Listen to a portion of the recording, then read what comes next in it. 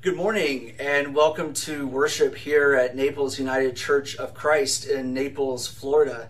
My name is Dawson Taylor and I have the great privilege of serving as senior minister. And again, I want to welcome you and say how grateful we are to have you worshiping with us this morning, especially if you're worshiping with us for the first time. No matter if you're joining us via live stream, Facebook Live, or if you download our podcast later this week, we are grateful for all the ways that technology connects us, especially in this time of social distancing and during this time of pandemic. I'm really grateful and excited to have our Minister for Congregational Care, Reverend Dr. Deb Kaiser Cross, back with us. Unfortunately, this morning, Dr. Becky Weiss-Rumpf is not with us. Her mother, Helen Weiss, a faithful member of our congregation who meant so much to so many of us, passed away earlier this week. And so Becky and Bill are in West Virginia, in Becky's hometown, today, preparing to say their final goodbye to Helen tomorrow. And so, of course, our hearts and our prayers and thoughts are with Becky and Bill today. I hope that you'll join us following worship today for our virtual gathering place. Again, as part of our Saturday night e-blast, preparing for worship today, you will have a button that you can press that will take you directly to the gathering place after worship. However, if you didn't receive that email or if you can't quite find it today, we certainly understand. And we hope that you'll feel free to call the church office at 239-261-5469, and one of the staff will be more than happy to help you with that. The next phase of our Mighty Mask ministry has arrived, and you can get your very own Naples United Church of Christ branded mask. You will see the clergy team wearing them during worship, and frankly, if you're here in Naples and see me around town, I know you'll see me wearing it around town. They're made by Land's End, and for $15, we will gladly send you one. What I'm most excited about, however, is that $5 for every mask purchased goes to the Harry Chapin Food Bank to continue our partnership with them and to continue making an impact in our community. We know, especially after our interview last week with Richard LeBur, that hunger continues to be a challenge in this time. And so we hope that you, if you would like to have one, please email us at masks@naplesucc.org. and let us know how many you would like. Again, they're $15 a piece. And even if you live locally or if you're away for the summer, we will mail them to you. And that cost is included in the price. And so we hope that you will get a NUCC mask and again, stay safe, but also show some of your church pride. And I also want to wish longtime NUCC member Dorothy Roberts a very happy 100th birthday tomorrow. She is a longtime member of our Perky Patchers, our quilting ministry, and we just want to wish Dorothy a very happy birthday tomorrow. So, of course, as an intergenerational congregation, let us center our hearts and our minds as we prepare for worship this morning. Will you join your hearts with mine in prayer? Let us pray. Loving and gracious God, we continue to give you thanks for the gift of this day. And we ask, O God, that in this time of worship that you would speak either through me or in spite of me. But that above all else we would hear with clarity what it is that you say to us this day. All of this we trust and we ask in your many names. Amen. The epitaph on the grave of Albert Camus, who won the Nobel Prize for Literature in 1957, reads, "Here I understand what they call glory, the right to love, without limits. In our scripture reading this morning, we come across two characters, two people who love without limits. And yet, neither of them come across in this passage as very glorious. One is a tired, itinerant preacher named Jesus. The other appears to be a single mother who we are not even given the most basic piece of information: her name. But interestingly, for the times that we are living in, she is identified by her ethnicity. She is Canaanite. The Canaanites were the people from whom the ancestors of the Jewish people took their land. The dialogue that takes place between these two figures does not appear very loving, at least not at first. In fact, this is actually one of my favorite glimpses into the character of Jesus, because it actually portrays him in a little bit of an unflattering light. Not because I have some strange desire to knock Jesus off a literal or figurative throne, but because this is such a rich and such a counterintuitive understanding of the child of God. As their dialogue proceeds, we see each of them breaking through our perceived limits of love. The woman begins by shouting, "Have mercy on me, Lord, Son of David. My daughter is tormented by a demon." And we don't actually know what this means. We do know that it is not something that people typically shout in Jesus' day, or frankly, our day.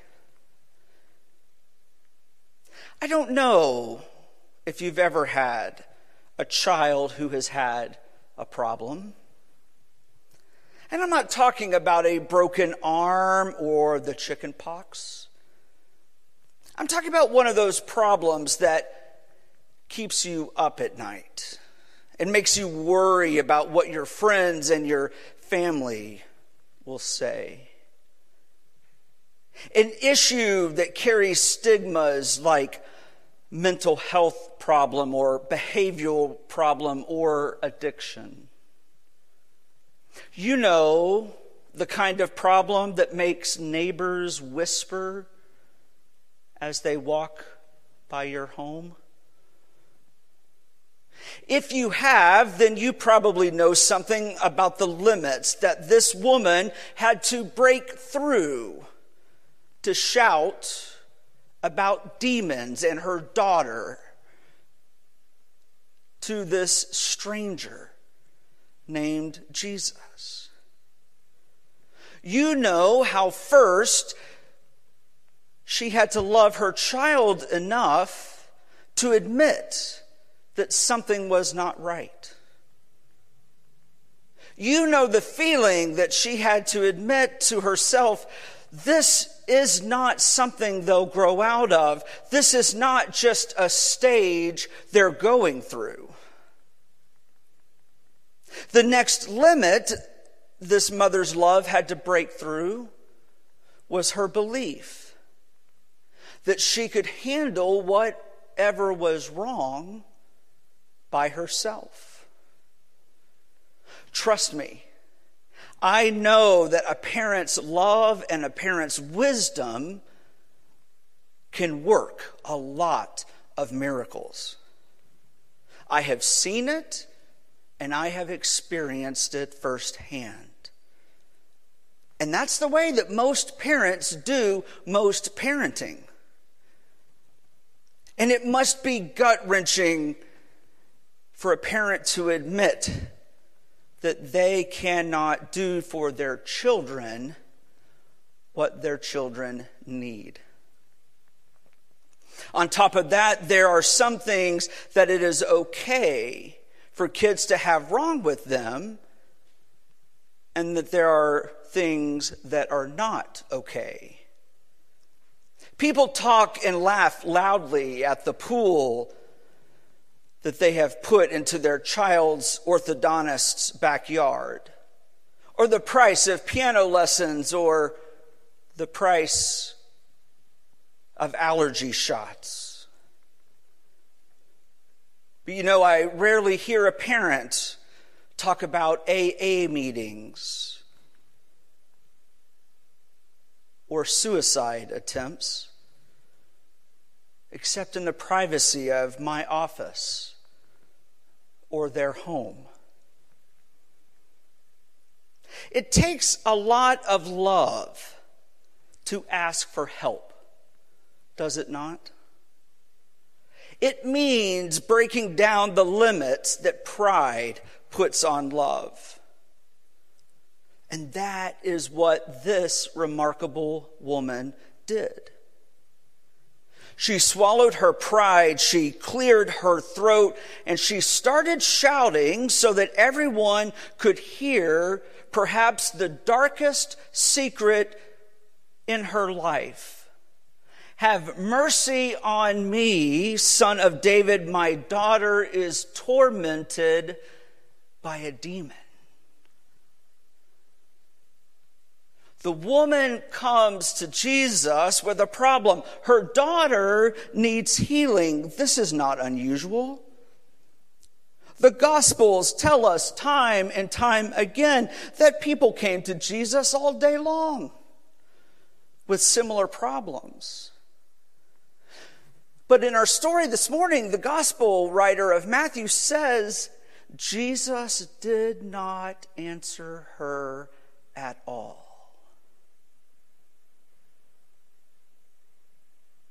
If you've ever asked someone for help, you can imagine how devastating the silence must have been.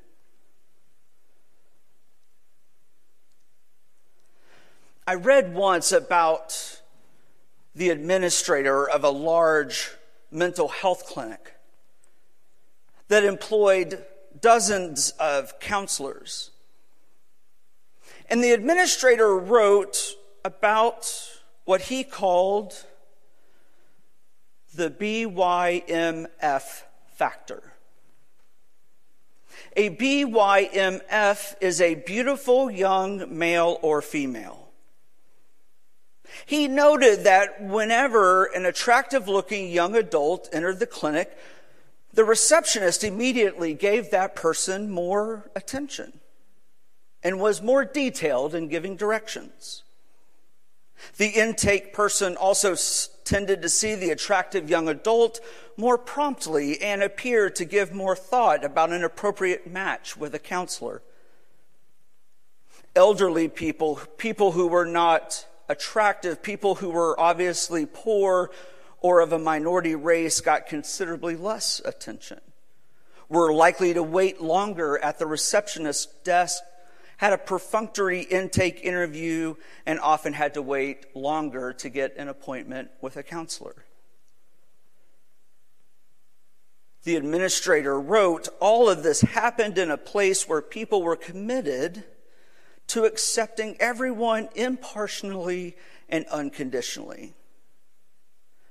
They would swear up and down that everyone got equal treatment regardless of race, creed, color, class, gender, or age.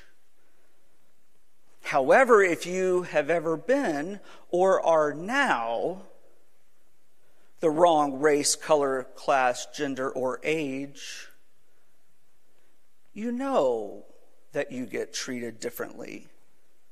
You know that you are ignored more than people who are younger, whiter, have straighter teeth, wealthier, or are male. Our scripture shows us a very human side of Jesus. Some scholars suggest that Jesus was deliberately testing the woman's faith.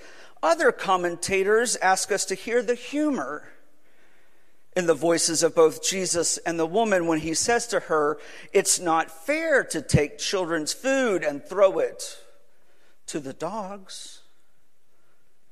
And she replies, "Yes, Lord, yet even the dogs eat the crumbs that fall from the master's table." Jesus was only joking, the commentators say, and the woman got it, and she joins in the repartee.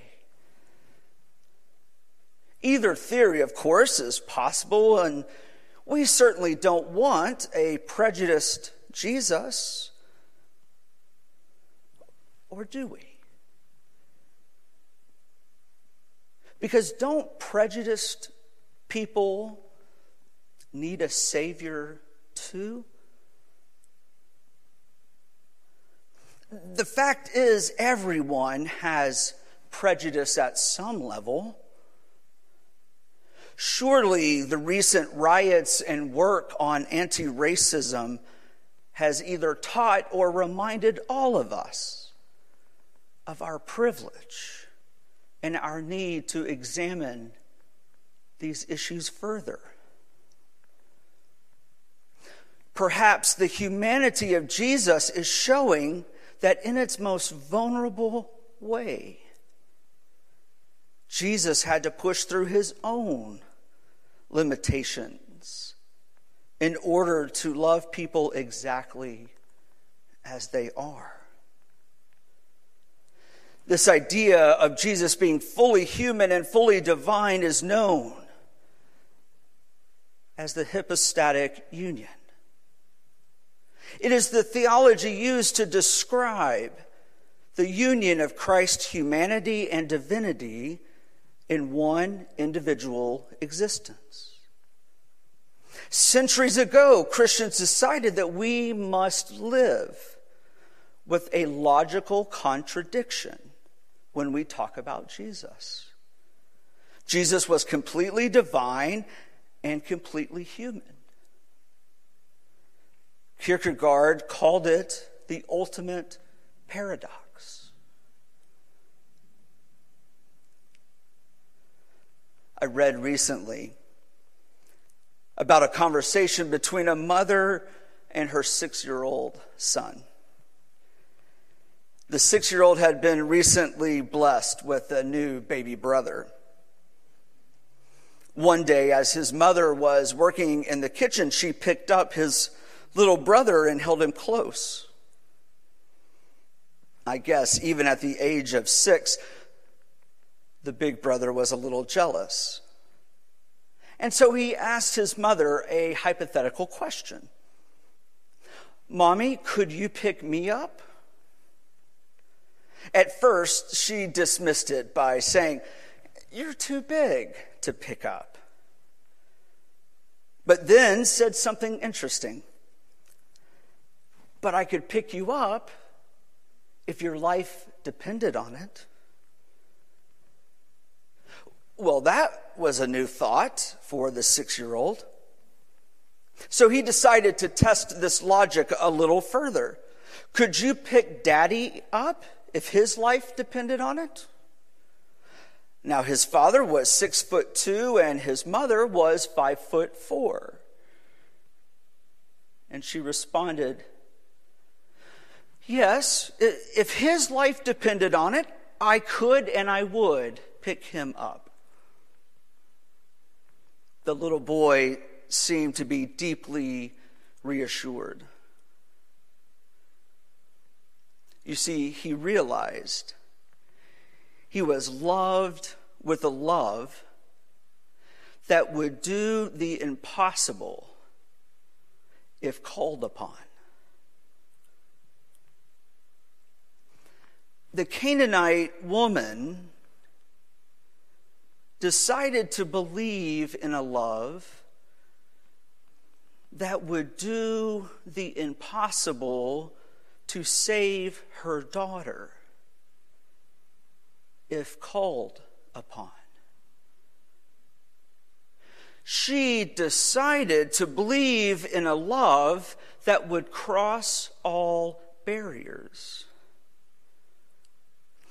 Part of the reason that she believed in that kind of love is because she loved with that kind of love.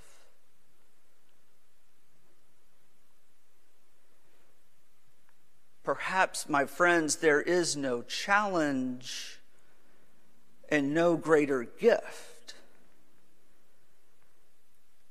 than the glory of loving without limits.